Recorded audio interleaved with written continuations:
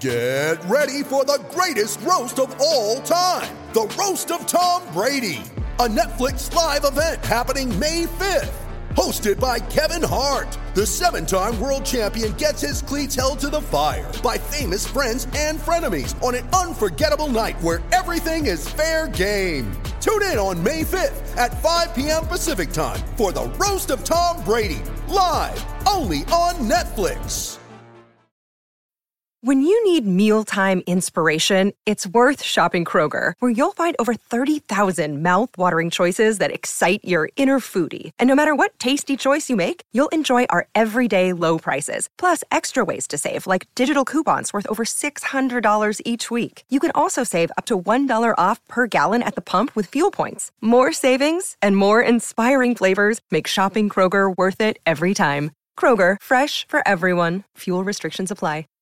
Lucky Land Casino, asking people, what's the weirdest place you've gotten lucky? Lucky? In line at the deli, I guess? Aha, in my dentist's office. More than once, actually. Do I have to say? Yes, you do. In the car before my kids' PTA meeting. Really? Yes. Excuse me, what's the weirdest place you've gotten lucky? I never win and tell. Well, there you have it. You can get lucky anywhere, playing at LuckyLandSlots.com. Play for free right now. Are you feeling lucky? No purchase necessary. Void where prohibited by law. 18 plus. Terms and conditions apply. See website for details.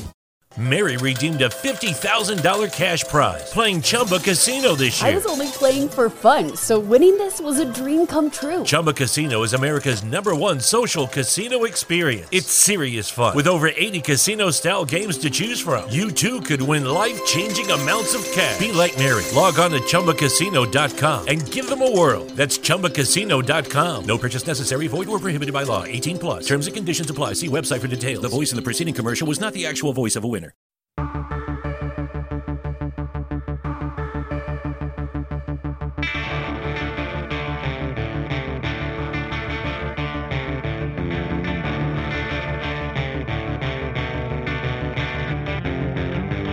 It's the Autosport Podcast.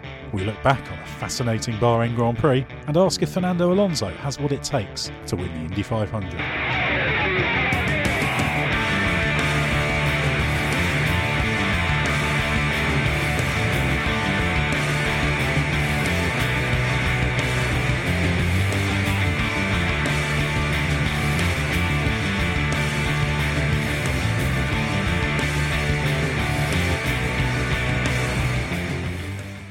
Sebastian Vettel reclaimed the lead of the World Championship with victory in the tense Bahrain Grand Prix, leaving a somewhat shell-shocked Mercedes to finish second and third with Lewis Hamilton and Valtteri Bottas. To dissect an eventful race and to discuss the big news that Fernando Alonso will be racing in the Indianapolis 500 with a car entered under the McLaren banner, I'm joined first by Scott Mitchell, who this week changed his job to become Autosport.com Plus editor. So for one time only, Scott, here's a chance to plug Autosport Plus and our premium content to give everyone a bit of an idea of what you're now doing. So Autosport Plus is where our expert journalists break their backs to bring you all of the extra insight that can't fit into news and tweets and other sort of forms of the 21st century. So that goes for Formula One and obviously everything else from IndyCar, World Endurance, touring cars and everything in between. And I believe you just pay an amazingly small fee for all this fantastic content. Yep, £5.50 a month or just £49 for a year. For if you're like me, that's less money than you would spend on crisps. That's something I'd urge everyone to check out. Obviously, it's a small fee, but we like to think it's worth it.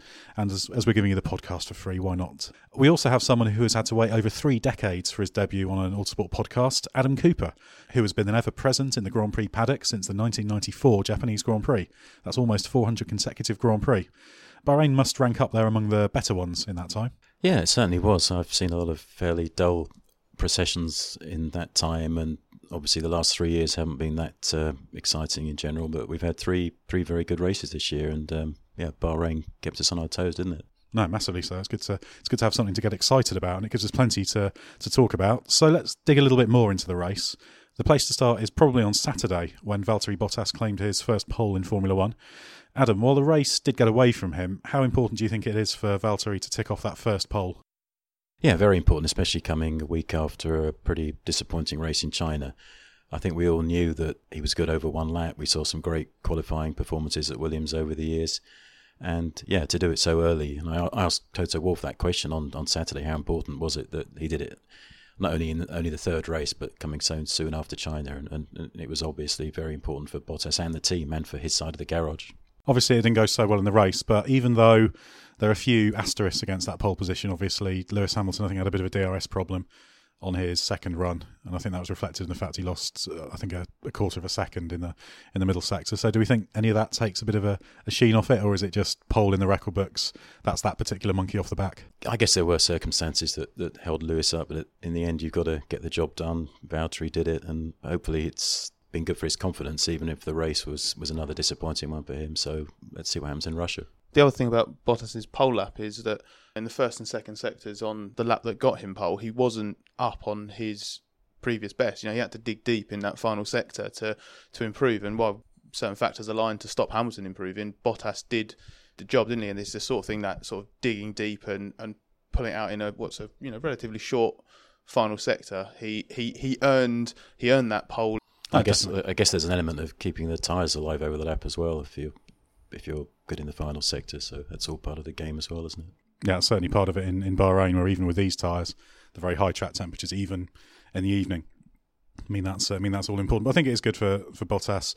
I always expected him in one of these first four races to put in a big qualifying performance and out-qualify Hamilton. So I think he will take the positive from that, even if Sunday didn't go so well. So it's positive for him. Adam's point about sort of bouncing back from China is really valid, because we'll get on to the race in a minute, and it did go back away from him. But I think there was a joke Toto sort of made in the big media briefing as well, where he sort of referenced the Finnish concept of Sisu. Mark Webber's got his Twitter handle is Aussie Grit. Well, Sisu is the Finnish equivalent of that, isn't it? That ability to dig deep and bounce back. And Bottas, I think he showed that he's got that in spades, and he analysed his performance in China immediately. And to deliver a pole lap straight out of the box next time out is all credit to him for that. There's a few question marks sometimes from people over Bottas's strength mentally, but I do think he has got that ability to dissect what's gone wrong and come back stronger. It's a little bit of a cliche, but I think he'll do that from after the race as well. Now, looking at the start, Bottas held on to the lead, but he did have a problem even before the start with the Mercedes generator not working, so they couldn't bleed the rear tyres, so he was overinflated. Too much pressure, too much temperature, no rear grip, which set up this first stint in which the top five were all running together, with Bottas chased by Vettel, Hamilton, Verstappen and Ricciardo. Now, do we accept that as a reason for Bottas' struggle? He certainly did seem to be having quite a lot of difficulty.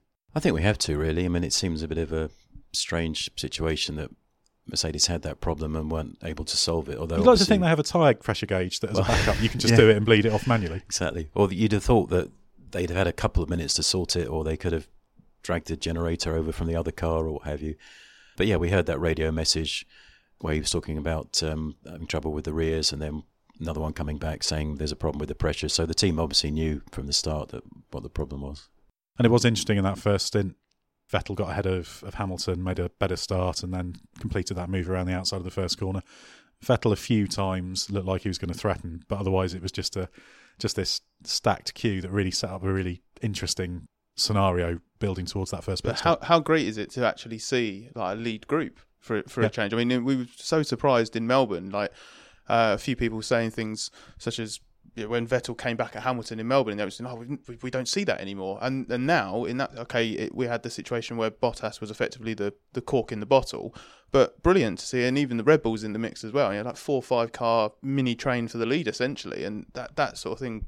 All the fear pre-season that we weren't going to see good racing in these cars, won't be able to follow, won't be able to overtake, and we had that in the first stint, and it looks so impressive. Especially the new cars, they do look cool this year, and visually it was just a really impressive spectacle. It was interesting to see Vettel's quote after the race, and he knew exactly what he was doing, getting in between the two of them. I think he said he was in there to sort of cause trouble, and I guess that's what he did, because the funny thing is that normally if you've got 2 cars at the front and you're fighting against one, then you should be in charge of what's going on. But Vettel getting in between the Mercs seemed to sort of throw them a bit. They didn't really know how to deal with it, did they? As we saw when the race played out.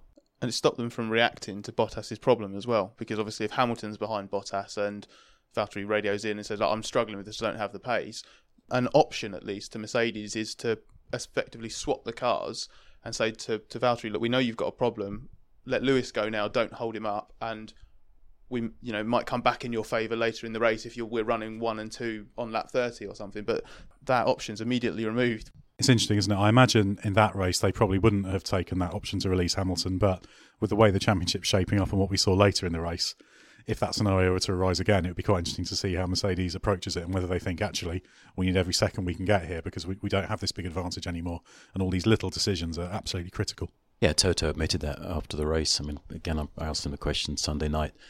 Did they expect to be basically imposing team orders or instructions or whatever you want to call it so early in the season, and twice in the same race in the same direction as well? Effectively, he was saying we're under so much pressure that we're going to have a real think about this. And that creates a really interesting scenario because we do have a number 1 and number 2 shape appearing both at Ferrari and Mercedes. Bottas probably being a little bit stronger overall than Raikkonen is relative to Vettel, but that's going to be absolutely critical for them, making sure they don't leave points on the table. It's not this scenario where you've got 2 drivers at a similar level taking points off each other. It's the situation where you need to make sure in the race situation you don't have one driver costing times. If you give away 1 or 2 seconds, that can be transformative to the overall result. Yeah, and it'll be interesting to see what happens if it's the other way around and it appears that Hamilton is the one that's holding up Bottas, which could happen. I mean, that stop under the safety car, they split the strategies, one on super soft, one on soft. Maybe next race they do it the other way around and Bottas is the one that has the performance and Lewis is the one who's struggling, and then we'll have a very interesting scenario. The way I always look at it is that it's not just about having a number 1 and number 2 driver, it's whoever's quicker in the race situation. So it could have a race where Bottas is quicker than Hamilton, Raikkonen's quicker than Vettel, and then they flip round and they become the number 1 drivers because you'll still need your second driver to take points off the championship threat for the other team. And if Ferrari and Mercedes can stay so close, we're going to see a lot of scenarios like that this year. I think we're much more likely to see the second Mercedes taking points off of Hamilton, their teammates' title rival, than the second Ferrari getting involved in that sort of fight. Well, hopefully Kimi will pull his finger out in the next few races. If he's in the mix as well, it will certainly make things interesting. And I mean, the fact that Mercedes are struggling to get the strategies right when they're fighting one car, if there were 2 Ferraris there, it's obviously going to be even more complicated. Yeah, not holding out a great deal of hope. I think it was 9/10 difference in qualifying. I think that was an exaggeration, but Raikkonen's been very much the 4th driver in that collection. I think he's been 4th, 5th and 4th this year, hasn't he? So if he can't do it in Bahrain, it makes you wonder where he can do it, because that's been a strong circuit in recent years for him. Yeah, and he complains that he's aware that it's taken him too long to get comfortable in a potentially title-winning car, but you have to agree with him, it's taken him 9 years. He hasn't been comfortable in a title-winning car since he won the title, has he? Even that year, he wasn't that happy with it, with the understeer balance that you had with those Bridgestone tyres. So anyway, Kimi was kind of out of this lead battle. So going back to the race, we had this situation with the 5 cars behind Bottas. Ferrari was the one that blinked first, so to speak, with actually what was quite an aggressive move. Vettel pitted at the end of lap 10. He came in for another set of super softs, so straight away Ferrari was locked into a 2-stop strategy because they hadn't used the softs. Obviously, we were waiting for how that all panned out, how long Mercedes would stay out for. We did see Verstappen pit the lap after, but the others stayed out. And then the race was changed by the safety car caused by the Sainz-Stroll incident, which we'll probably come back to later. But the safety car comes out, everyone comes in, and then we had this problem in the pits multiple problems in the pits for the Mercedes drivers, starting off with what Hamilton did on the way into the pits that earned the penalty. So Adam, just tell us a little bit about that. Do you think that was a justified penalty? I think so. I think it's pretty clear in the rules. It's introduced by Charlie a few years ago that you can't go unnecessarily slowly. I can't remember the exact word. You can't go unnecessarily slowly and hold people up.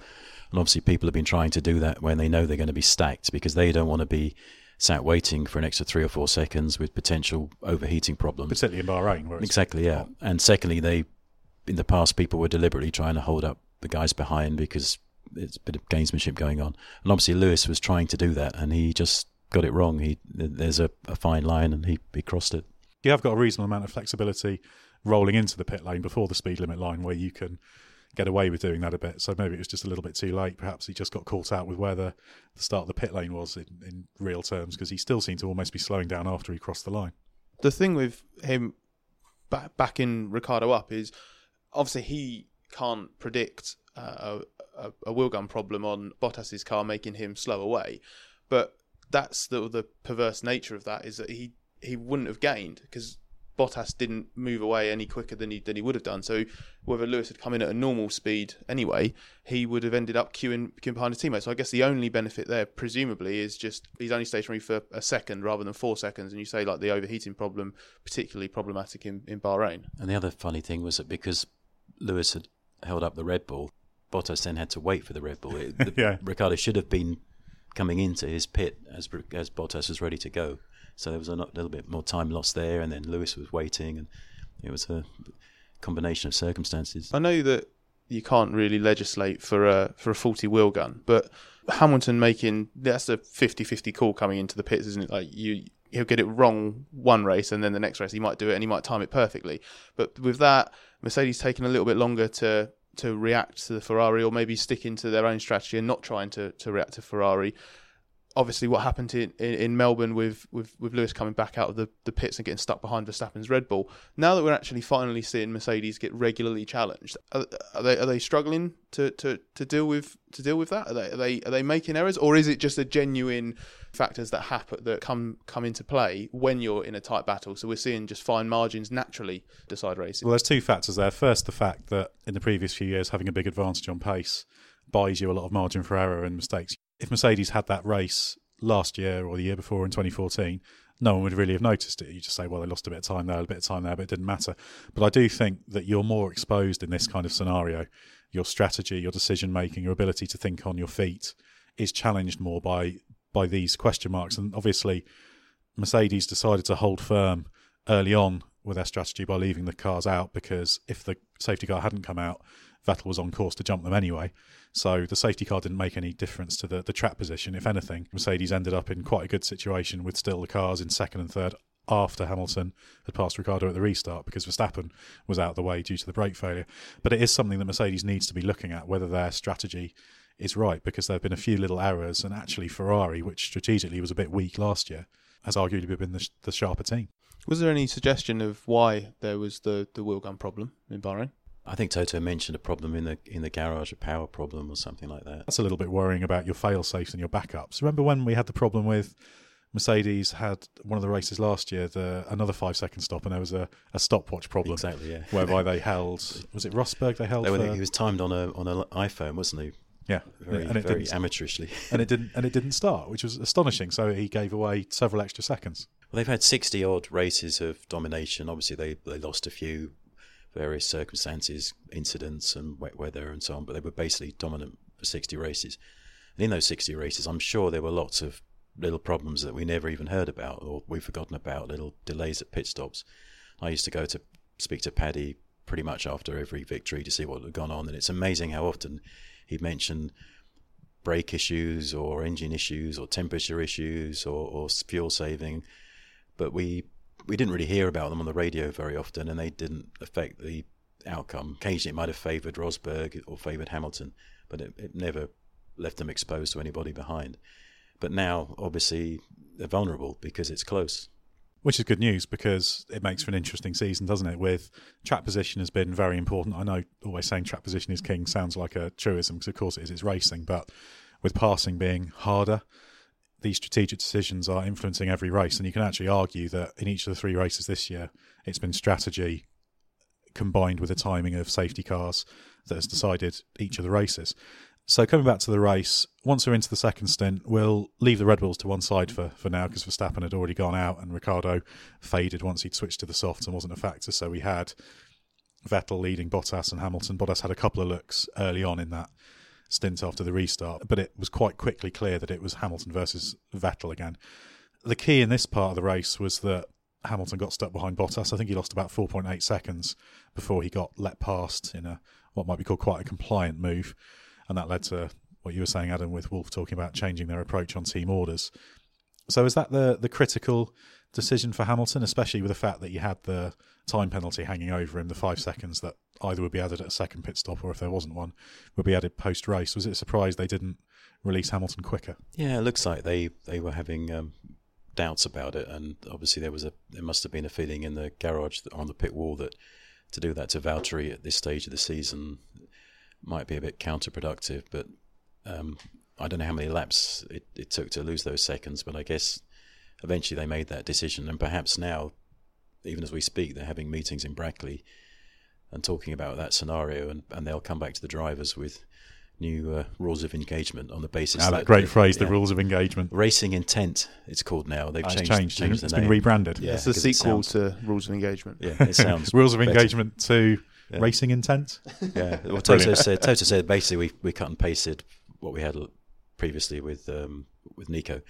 Perhaps they need to revisit that and make both drivers understand that there might be occasions where we need to make an instant decision, and the moment the other guy appears in your mirrors, it won't be a question of seeing who's faster and dilly-dallying, but within 1 or 2 laps you'll be told to let him through, because it's all about racing Vettel and Ferrari and the constructors and so on, and we'll sort out the drivers between the two of you later, and maybe next time it will favour you if you have to hand the position over this time, or maybe it will favour you later in the race, who knows. I think that's what both drivers have to remember, particularly Bottas.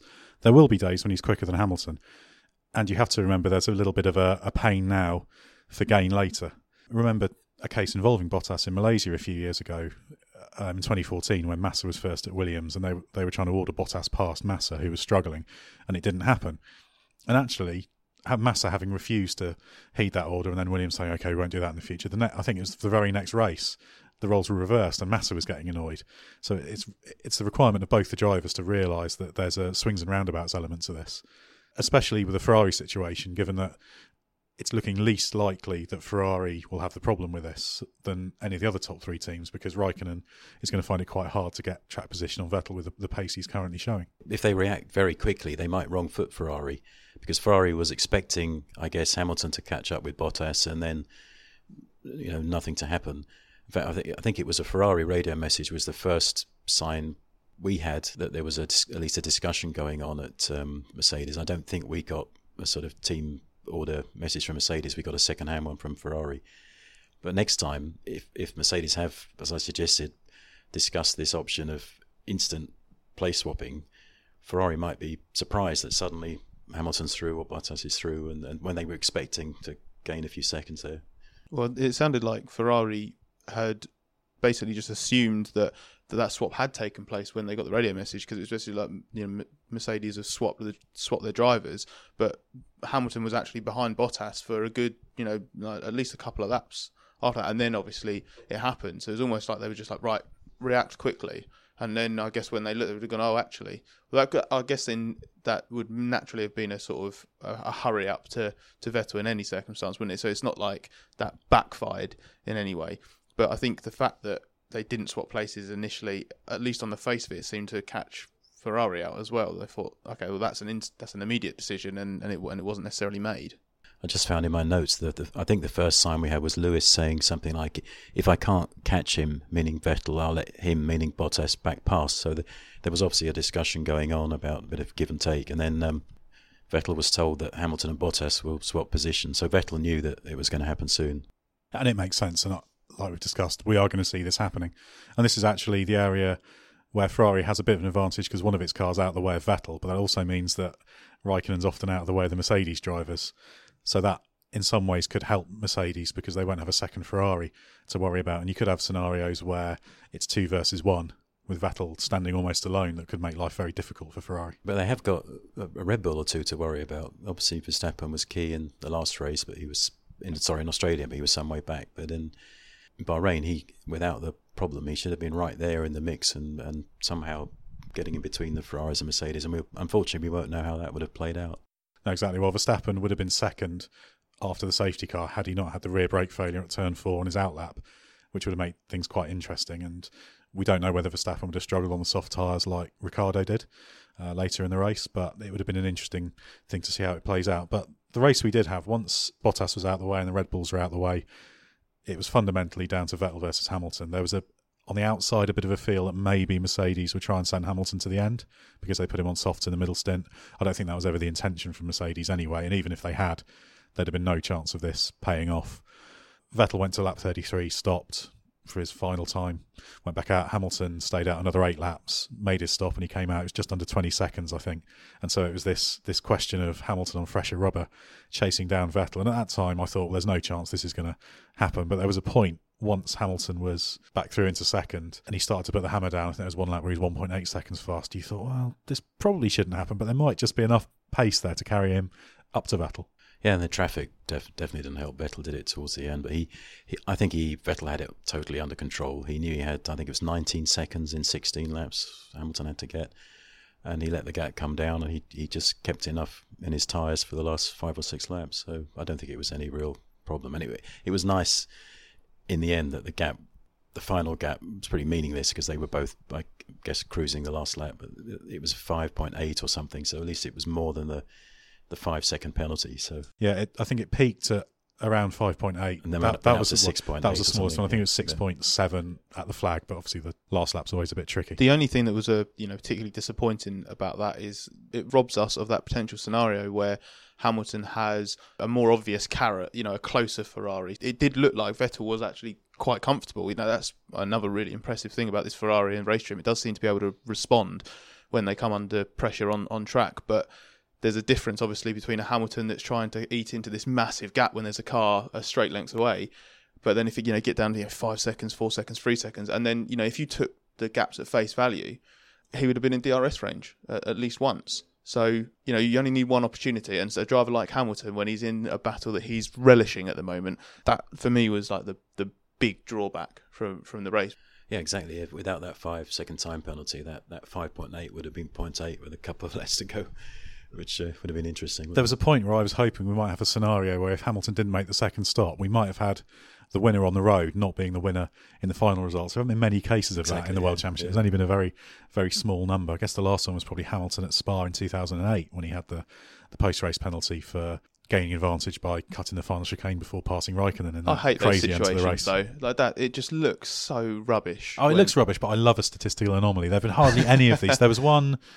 Somebody did it at Monza, didn't they? They won on the road, but they had a penalty for a jump start, was it? 78. Yeah, it was Andretti. Andretti and Villeneuve got jump start. I've plenty of bad things to say about NASCAR, and ignorantly as well, considering I don't really watch it very much. But one thing I do really like about them is that the person who wins on the road, the person that the fans see trackside win the race, is when they get home, that person has still won the race. But it's different when we've had 40 laps of knowledge that the guy's getting a time penalty. If someone's penalised 3 hours after the race in the steward's room after people have driven home, that's a bit different. But I think it's fair enough if we know there's a time penalty and there's the excitement of the driver trying to overcome it. Yeah, that's very true. But I'm still going to stick to my guns and say I like a statistical anomaly. So I'd have enjoyed that one. We haven't talked much about Vettel. There's not an enormous amount to say about his race. Obviously, he had the courage to take the aggressive strategy. He was trying to undercut everyone than he would have done to get the lead. We don't know how that race would have panned out, but it was a really well measured race by Vettel. I think, as we said, he didn't panic in that final stint when Hamilton was catching up. He seemed to have it all under control. Absolutely crucial defence as well at the safety car restart. Yeah. Bottas actually, in terms of track position, led after the restart on the run down to turn 4. He got just in front. Given how much we saw of it when Rosberg and Hamilton went wheel to wheel and how much focus there was on the rules of engagement between those two drivers, if that had been the two Mercedes last year doing what they did through turn 4 when Vettel effectively lets the car run wide and doesn't shove Bottas off the road, but he does certainly enough that Bottas has to get out the throttle and get back onto the track. Vettel was absolutely ruthless there. That was the one moment in the race where he had to just go proper elbows out to win that race or to stop his race being hugely compromised, and he did it. Bottas is on board of that incident. Is fascinating because Bottas gets a massive wiggle on coming out of 2, which always happens when you're trying to cut back on the car, and he gets past him, and you can just tell the moment where, like, inside the crash helmet, Bottas would have been like, I've got this, I'm half a car length in front, I can go around the outside of 4, because 4, as it opens up on the exit, gives you that prospect, and then Vettel just comes back across and pushes him out and retains the pace. That was absolutely crucial. That's a good point, Scott, and I also think it's great to see Vettel racing at his best with that intent in wheel-to-wheel, that racing intent in wheel-to-wheel stuff, nailing it all the time, which I don't think we saw last year. So we've got this fantastic thing with Hamilton and Vettel at the top of their game, really going for it, which I think all you ever want to see. I don't mind who wins. I just want to see a really good fight between great drivers. Yeah, I think Vettel seems to have found an extra gear this year. I mean, that start when he got past Hamilton, the restart in Bahrain, as you said, and then don't forget coming out of the pits in Australia, in front of Verstappen and Hamilton. I was watching at turn 1 and 2, and he had a big slide coming through turn 2, and he managed to hold on to it. And I think he had a slide in Bahrain, didn't he, at the restart, in the right-hander. So those crucial moments, he's getting them right. I just love seeing the way he reacts instinctively. Stuff. What race was it where he dived down the inside of the two cars into the pit lane? Because you can race right up until the proper pit lane entry, can't you? And he knew that, and he dived past. I can't remember who it was. I think was it in Malaysia, in 2015. I just remember the onboard, and it's just brilliant. It's just someone who knows the rules inside out, and he goes, "I've got a chance here," and boom, he does it. I only saw the clip the other day of him in the room behind the podium. He was so excited, wasn't he, talking about the race, and Bottas and Hamilton were sitting in the background looking fairly depressed. You can see he's so up for it, isn't he? It's fantastic. Does also seem to be genuine excitement and respect between Hamilton and Vettel and Bottas as well. I know Bottas has faded in race trim in terms of not being able to quite put it together, but he was the guy who did take it wheel to wheel with Vettel on the restart in Bahrain. He gave it a very good go, and I think like Wolf referred to them as sort of, it's like the three of them as having like a bit of a Roger Federer and Rafael Nadal dynamic. Total competitive respect, with that element of, I really, really want to beat this guy. If that manifests itself in some sort of off-track, not necessarily needle, like they don't have to hate each other. A bit of hate would be good, but they don't have to hate each other. But just enough to just sort of keep you really interested in what you're doing. Like Adam said, seeing a driver massively revel in a victory after the race, that's what we want to see. We want to see human emotion, don't we? So let's quickly go back to Bottas. Obviously, he faded in the race. Solid third place. He had the problem in the first stint, which we talked about, but he never seemed to find great pace for the rest of the race. So do we just say that's just where he was that weekend? Well, also, I think the tyre situation at Mercedes is quite complicated. I think we've seen certainly in Australia with Lewis, and again with Bottas in Bahrain. They are struggling to get the tyres in the optimum window, and they're working on it, obviously, in the test this week. Maybe it's too simplistic to say that the package that works so well in qualifying over one lap in a race, it's just taking too much out of the tyres, and Red Bull and Ferrari is a slightly different scenario. But hopefully Mercedes can work on that and get it right. The big concern there for me is that, Bottas is quite clearly, compared to Hamilton, better than Raikkonen is to Vettel. But in the races, in Bahrain, he fell back so far, and Kimi sort of rallied, didn't he, in the final stint, to the point where there's like a couple of seconds between them at the flag. Bottas is better than that. He is not underperforming in the same way that Kimi is, and what he doesn't need is to be characterised by as a proper number two in the same way Raikkonen is, because of what the result sheet looks like. Like that, you don't need that sort of added pressure, especially as he's on a 1-year deal, isn't he, at the moment. So he needs to be impressing in all facets, not just, the occasional pole position or catching Lewis at the end of a stint every other Grand Prix. There's a long way to go, but yeah, these early races are important, and that the pole was one marker, but he needs to have a few more brilliant qualifying performances, and obviously a really strong race where he beats Lewis and hopefully Vettel fair and square. And I'll back him to do it. I think Bottas is a very strong driver. It's important early on to get that win. That's the really key thing, just to settle everything down. It buys you quite a lot of time and means people stop piling on the pressure. And no matter what drivers say, they know they shouldn't react to that pressure, but it's easier said than done to actually keep performing at your best while you feel under pressure to force the issue. I think it's worth briefly coming back to Red Bull, who we've only vaguely talked about. Obviously, we saw Ricciardo managed to split the Ferraris in qualifying. Now, there was quite a big gap. You could park a bus in that gap. So, speaking after qualifying, I asked Ricciardo about that, and he said, well, the fact we split the Ferraris, I don't really take a great deal from that, but the fact we're quite close to Vettel, I do take something from. And it seems to be that Red Bull were stronger, relatively speaking. The higher temperatures have played a part in that, and the fact they're just understanding what was actually quite a tricky car to get on top of in the early races. Yeah, I think the qualifying gap in China was 1.3, and funnily enough, the fastest lap gap from Red Bull to the front was 1.3 in China as well, and it was 0.8 in qualifying in Bahrain. So they got half a second closer to the front in one weekend. Or whether that was purely track specific or they'd actually found something that made a difference, we'll maybe find out in Russia. Well, they seemed genuinely confused, didn't they? Ricciardo was quite open about the fact that they were a bit perplexed about the fact that they were so much closer, and especially because I think he was asked, wasn't he? This wasn't really a track that, in theory, you would expect them to make that improvement. and yet all of a sudden this Red Bull that has been really tricky to unlock performance from, as Adam says, like makes not just a small gain as well. You know, like the sort of things that you might find weekend to weekend with a setup change or better understanding of a concept, but a leap forward. I think it was also, though, magnified by what happened in the race. Verstappen said he was frustrated when the brakes went because he felt, well, this is a race we could be in contention for victory. And Ricciardo thought the same thing after the first stint because he was driving around, admittedly fifth, having been passed by Verstappen on the first lap.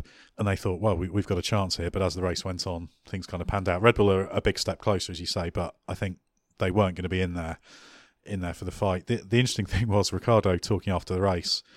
I could accept Mercedes and Ferrari are getting the softs to work better than we are because they've got more downforce, they're putting more temperature through it. But when I've got a Williams going past me, that tells me there's quite a problem here and we need to really understand what it is that's making it difficult for us to get the best out of the softs. We don't know whether Verstappen would have had the same problem. There's a reasonable chance he would have done. There's definitely an interesting tyre story going on at Red Bull. In China, if you remember, they used the super softs in the race quite successfully, and Ricciardo said the same thing there. We don't have the downforce to make the softs work, and as we saw, he struggled on that restart to an amazing extent. But the interesting thing was that Verstappen said that they were doing really well on the tyres in the first stint on the super soft. So there could be races where tyres are a big issue, and Red Bull are able to make the super soft last in a much more successful way than certainly Mercedes and possibly Ferrari, and that might play into their hands. It says a lot about how big the window of performance is on the Red Bull that they can run so strongly in the first stint, and then, as you say, Ricciardo nailed 3 times in the space of a lap on the restart, and eventually end up 40 seconds off Vettel's race winning time. So if you went from race to race with that sort of change, you'd be like, well, our car's clearly just reacting differently on different layouts and suiting one place better than another. To have that swing from the start of the race to the end with a safety car that bunched everyone together as well, that's a worrying extreme, isn't it? And it's also potentially costing them in qualifying, isn't it? It's that old story of being gentle on your tyres in the race, but not working them hard enough, getting the most out of them in qualifying. And you've got to get that balance right. Looking elsewhere in the race, obviously we had the Sainz-Stroll collision. 3-place grid penalty for Sainz for the Russian Grand Prix. Stroll got a little bit of criticism in some quarters for that incident, but it seemed to me that was a fairly clear-cut case, certainly once you'd seen the onboard from Sainz, that was just his error. I think so. I think if you're the guy coming out of the pits, you do have to leave a margin, and the force he hit him with, it was incredible, wasn't it? But what I would say is that it's a very interesting thing Sainz said, that he assumed that Stroll would go wide and leave space, knowing that he'd then have the advantage in the next bit. And it's very interesting in China, on that first lap, when he had the contact with Perez. Perez said a very similar thing. He said, I thought he was going to leave space. So I think it's fair enough to say Stroll was innocent in both cases, but is there a question of sort of him not being as aware of what's going on around him as some of the more experienced drivers? And maybe we should keep an eye on that situation. I think maybe in the case of China, there's a legitimate point. I think with the Sainz-Stroll collision in Bahrain, obviously there's a point there where Sainz was still slowing down and going in a straight line, and Stroll had basically stopped moving forward. He was now at 90 degrees to travel, and if you look at the onboard, I'm not sure Sainz would have not drifted a bit wide anyway in that corner. I think the agreement that drivers have is if you've got a car there, you've got to leave a car's width anyway. But even if Stroll was in a position where he had to do that, and to be honest, I think he was probably far enough ahead not to have to, I think Sainz would have piled into him anyway. But yeah, there's no question that China, I think, is a legitimate one to say Stroll played a part in that, although it certainly wasn't his fault fundamentally. Your point there about where the force Sainz hit Stroll with, and how much space was left. That incident for me was one of the brilliant examples of this argument that I was halfway up the inside of a driver when you make contact. I think that is always a really relative argument that almost removes the relevance of how quickly you've entered the corner. Anyone can get halfway up the inside of the car in front if they don't brake for the corner, for example. And in that situation, the only reason that they make contact is because Sainz is, to my mind, going into that corner far too quickly. He's not making the apex. It's not like that accident occurred with Stroll climbing over the curb and Sainz forced, off track to the inside because he'd been moved over. Stroll is so far ahead. The Sainz onboard, Stroll's so far ahead by the time Sainz comes out of the pits. I don't know where he's braking. Like, why he thinks I can hit the brakes at this point coming out the pits, and this person who is, has just come charging down the pit straight, he's X number of car lengths in front of me. He's just not gonna turn in. I think it was actually, like, if any inexperience there, it's on Sainz's part. That was a little bit of a stupid, like, rookie error for a driver who I massively respect and like, and think he's generally been absolutely excellent since he entered F1. I think that's just a case of an over-eager driver, isn't it? He doesn't want to waste any time behind someone who's yet to stop. So, mistake for Carlos, and I think the 3-place grid penalty was fair. Looking a bit further back, just outside the points, we had Pascal Wehrlein in 11th place on his return. Antonio Giovinazzi filled in that Sauber seat the first couple of races.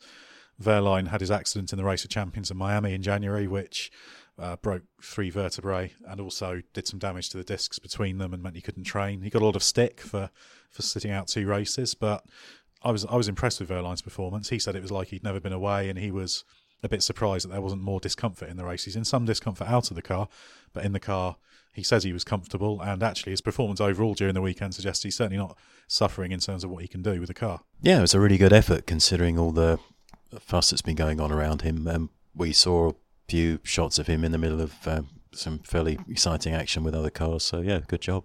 Maybe it's a matter of circumstance, and Sauber was just better suited to Bahrain and did well there, but massively impressed that for a car that just genuinely couldn't mix it with the midfield group on merit at the first 2 races, Wehrlein managed to beat Kvyat, Palmer and Alonso. Okay, Alonso retired at the end, but he earned that position, and on what you'd have to say is an unfavourable strategy, leaving himself vulnerable at the end of the race, coming under attack. And his defence on Kvyat for 11th as well, at that stage of the race when presumably he's very tired, if his fitness problem is a problem and he's feeling discomfort, it's going to be absolute maximum on the last lap when he just wants the race to be over.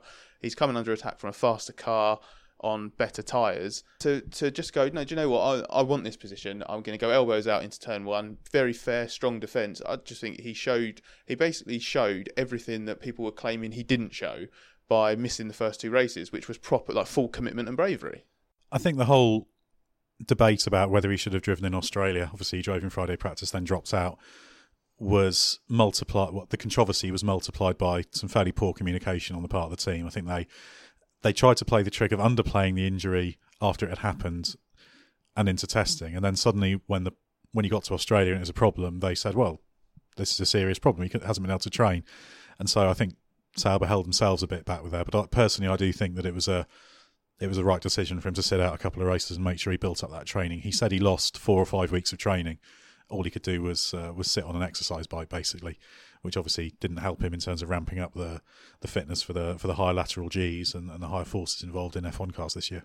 Yeah, the curious thing was that he did that Friday in Australia, because we assume it was a fitness problem, and obviously they should have known that his fitness level before the weekend. It wasn't a question of him getting in the car and putting some kind of stress on the injury or hampering his recovery in some way, which is very odd that they didn't decide a week before that they were going to put Giovinazzi in.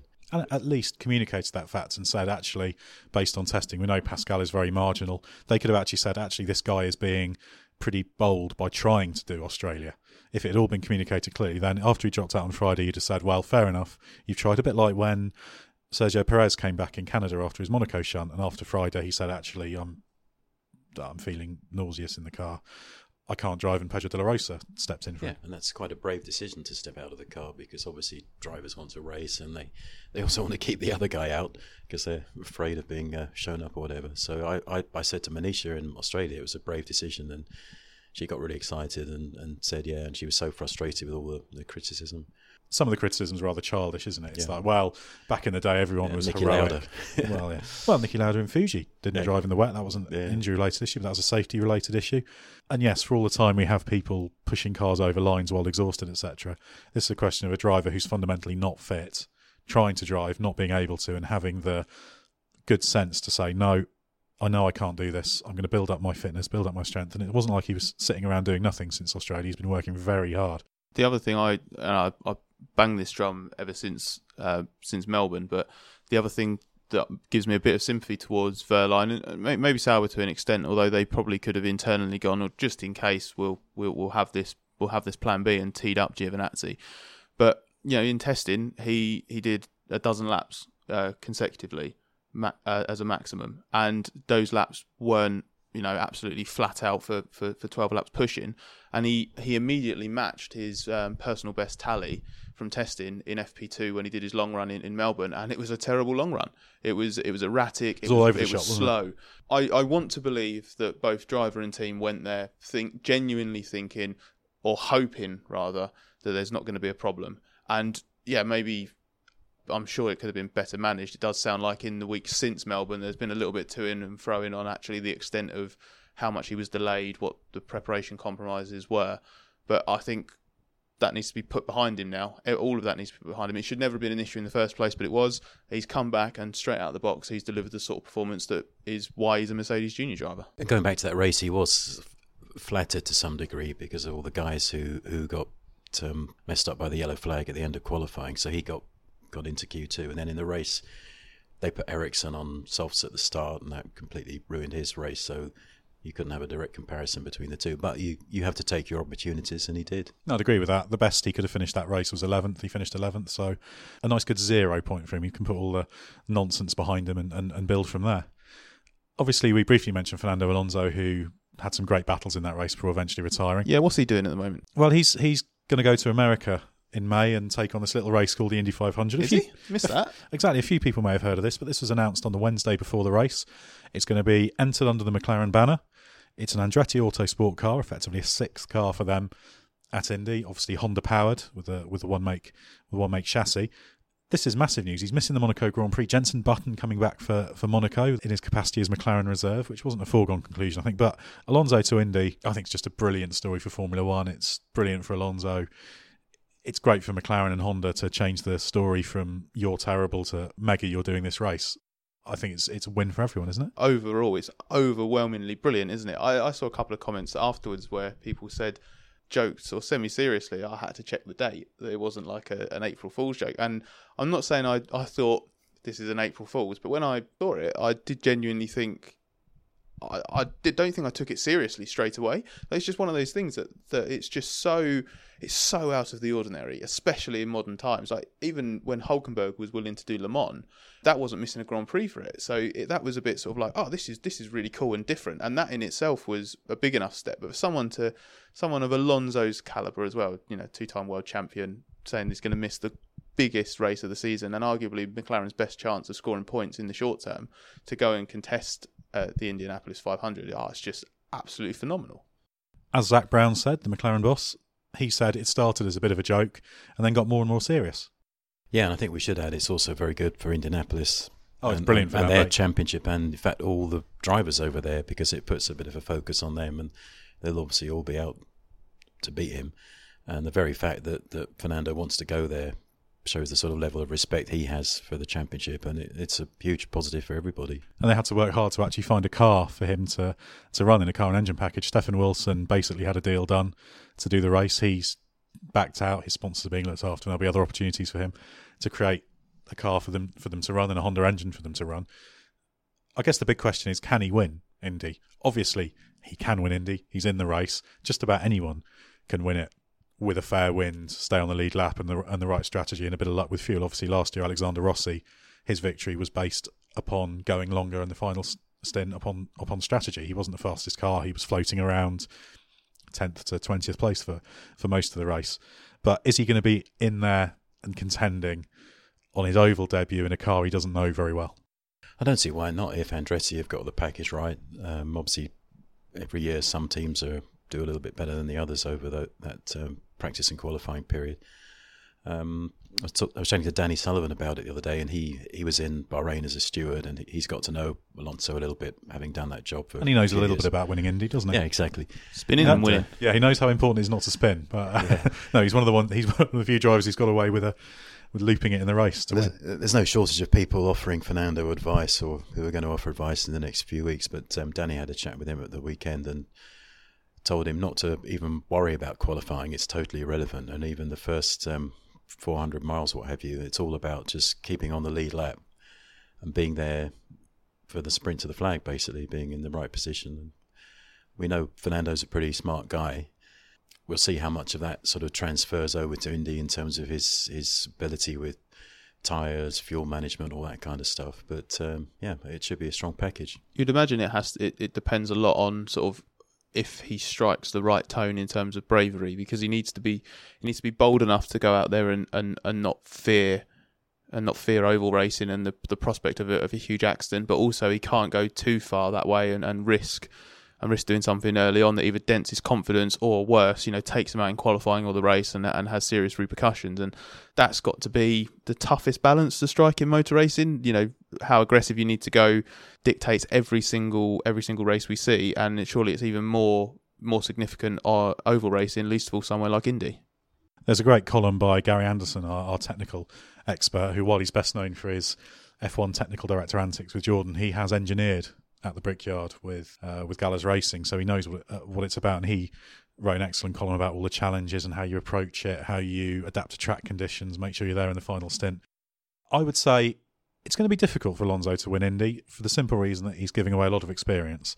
However, he's got the car. He's got Michael Andretti on strategy. He's got an Indy 500 winning race engineer. And he's also Fernando Alonso. So if anybody can do it in these circumstances, it's Fernando Alonso. And there's no way you count him out. He is an absolutely world-class driver, and he's still been able to show that in a shed of a car, an engine package over the last 3 years. Yeah, absolutely.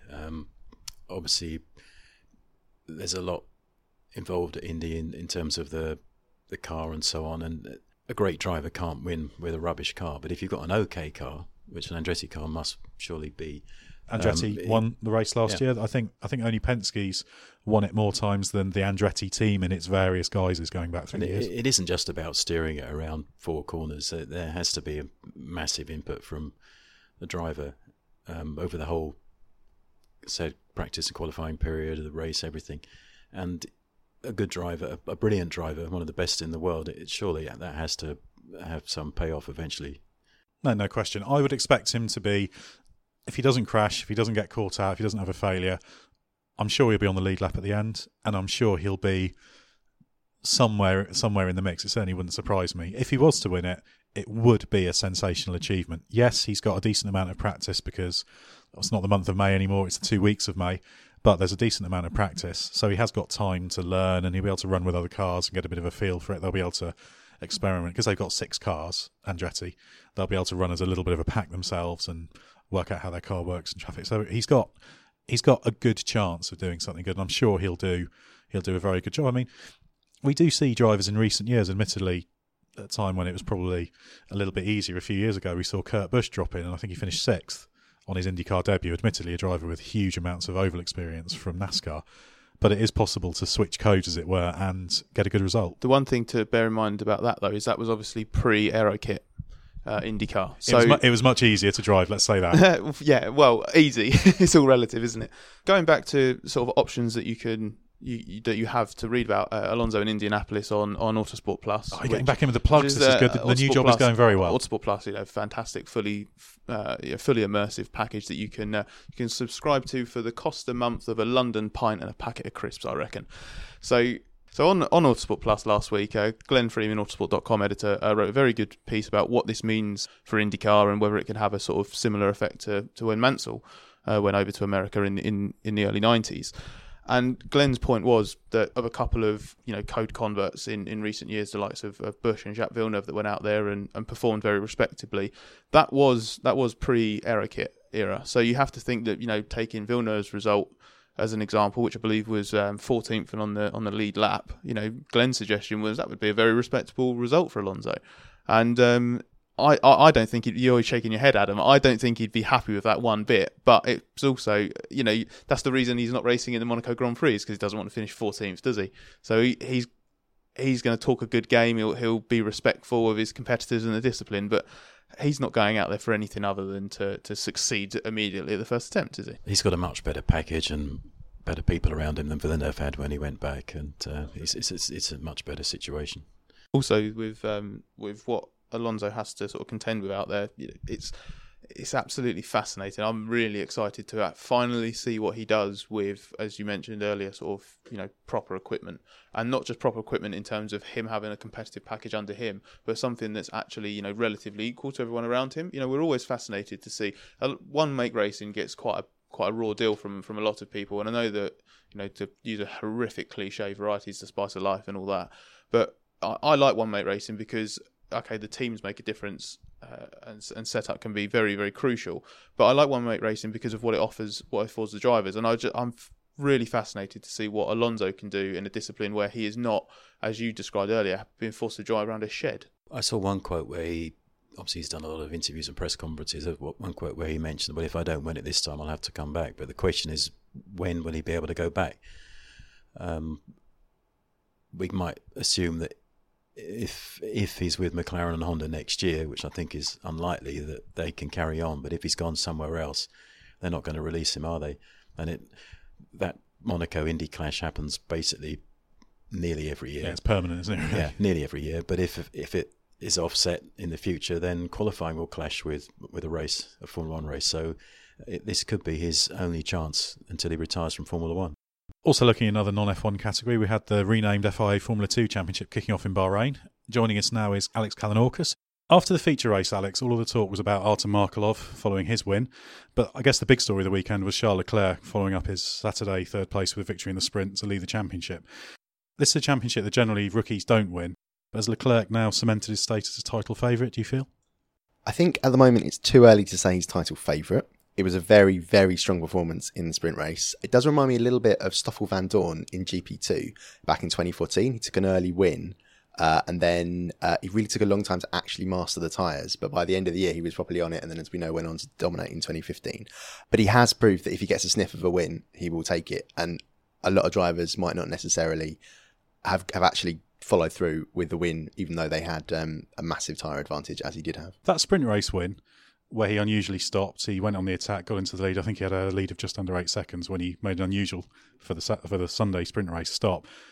Was that victory a consequence of his failure to have got on top of the tyre management and the team saying, right, we get that, we're running with it, we'll go attacking? Yeah, potentially. I mean, if you look at his second stint in the feature race, when he got onto the soft tyres, he wasn't really in the hunt. I think Nato would have won had Markelov not come back through. So yeah, I think they made absolutely the right call. He was probably unlikely to have made the medium tyres to last in the sprint race. So therefore, by taking all the tyre life, getting that advantage, and then going onto the fresher tyres with the massive pace advantage, won in the race, really. That's to the detriment of Formula 2 as a feeder series, though, isn't it? The fact that we're in a situation now where Formula 1 has deliberately moved away from high degradation tyres, and now we've still got a feeder series where the races are literally being won and lost because of tyre management. And I know that there's probably an argument that either the championship or Pirelli wasn't able, for whatever reason, whether it's financial or logistically, able to introduce a completely new tyre for this season. Being rebranded Formula 2 as well, it just deliberately aligns it with Formula 1 even more than it was before. And I just cannot, for the life of me, understand why that needs to be a part of Formula 2. It's supposed to reflect what the championship is. And the argument as well that it just makes for better racing is just totally pointless in F2. It's like an under-21s football match having a multi-ball element because you think that makes it look more fun. It's absolutely irrelevant to what you're trying to teach these guys. No, I agree. And I think that obviously next year there's a new car coming in 2018. So if they don't switch back to low deg tyres, then they've missed a massive opportunity there. I think it did make sense if the drivers were graduating from what was GP2 to go into Formula 1 that had high deg tyres, then having high deg tyres in the feeder series did make sense at the time. Although, of course, there's an argument that some drivers might have looked good in GP2 because they were good at tyre management. They weren't necessarily the fastest drivers. Next year, new car comes in. Let's get back to making sure we get the fastest drivers coming to the top. I was impressed by Leclerc's overall performance. However, while he looked like a bit of a hero after his pit stop coming through, when you've got a 3 or 4 second a lap advantage on a circuit like Bahrain, where the traction off the corners is important, yes, he still had to execute it, but this was a driver with a big grip advantage doing what he needs to do. And actually, the hard work was done in that race when he built up that big lead. Absolutely. And again, I think there was a lot of noise made about the gap when he got pole position. It was a 0.7 second advantage he had over Fuoco. But everyone, I think, forgot a little bit that no one had a chance to respond, really, because there was a rather embarrassing crash at the end of qualifying.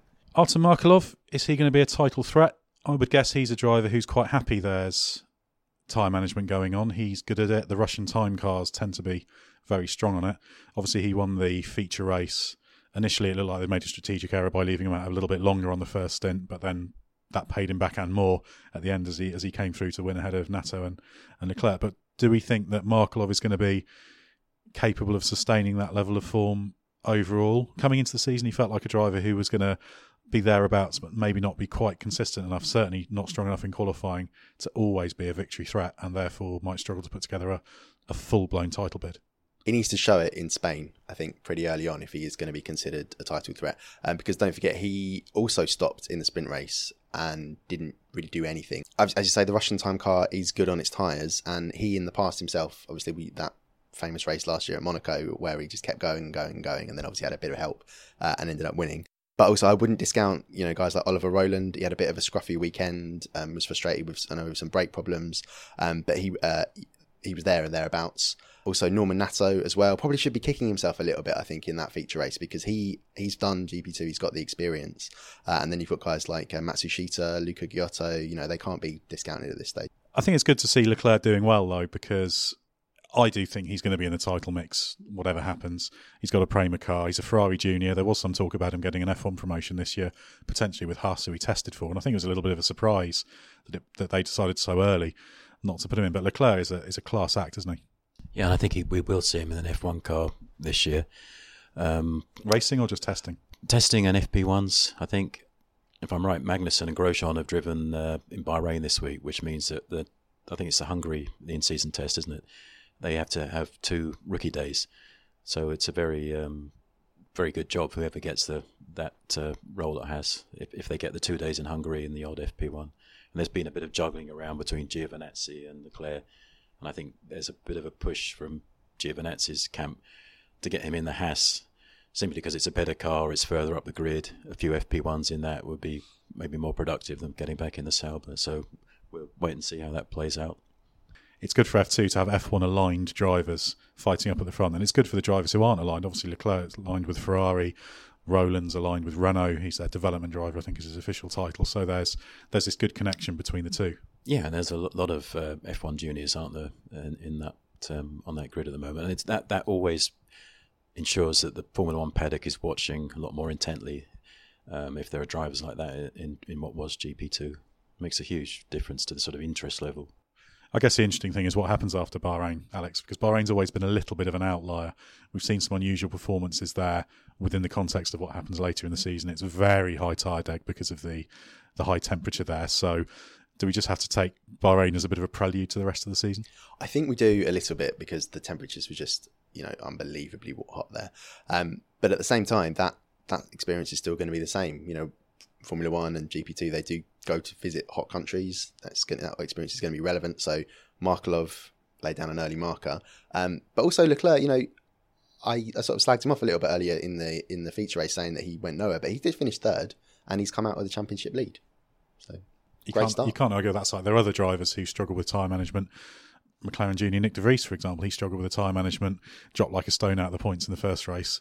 We've seen drivers do that and have those sorts of problems in the past. So I think good for Leclerc to get so many points, to have the championship lead and to have made something despite the tyre management problems, I think is credit to him. So thanks for your insight on F2, Alex. With F2 not going to Russia, the next round won't be until the Spanish Grand Prix meeting in May. We'll have an Autosport podcast next week previewing the Russian Grand Prix and then all the fallout from the race the week after. In the meantime, you can keep an eye on autosport.com for all the latest news and features from F1 and the whole world of motorsport. You can also check out this week's Autosport magazine, out on Thursday, which features in-depth coverage of both the Bahrain Grand Prix and Alonso's Indy Adventure, as well, of course, as Alex's F2 coverage. From me, Ed Straw, thanks for joining us, and thanks to my guests, Scott Mitchell, Adam Cooper, and Alex Kalinauckas. We'll be back next week with another Autosport podcast.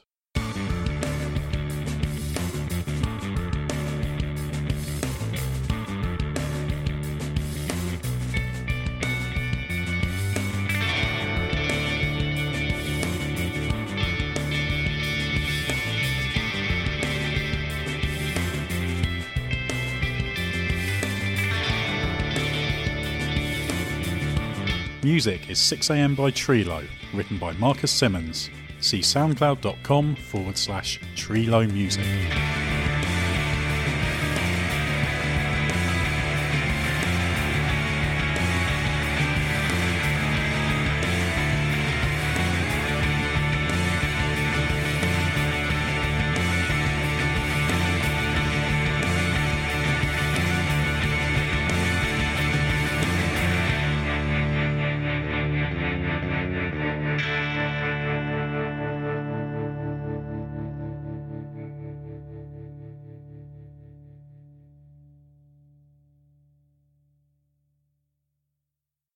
Mary redeemed a $50,000 cash prize playing Chumba Casino this year. I was only playing for fun, so winning this was a dream come true. Chumba Casino is America's #1 social casino experience. It's serious fun. With over 80 casino-style games to choose from, you too could win life-changing amounts of cash. Be like Mary. Log on to ChumbaCasino.com and give them a whirl. That's ChumbaCasino.com. No purchase necessary. Void where prohibited by law. 18 plus. Terms and conditions apply. See website for details. The voice in the preceding commercial was not the actual voice of a winner.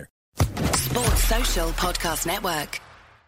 Hey guys, it is Ryan. I'm not sure if you know this about me, but I'm a bit of a fun fanatic when I can. I like to work, but I like fun too. It's a thing. And now the truth is out there. I can tell you about my favorite place to have fun. Chumba Casino. They have hundreds of social casino style games to choose from with new games released each week. You can play for free anytime, anywhere. And each day brings a new chance to collect daily bonuses. So join me in the fun. Sign up now at ChumbaCasino.com. No purchase necessary. VGW Group. Void where prohibited by law. See terms and conditions. 18 plus.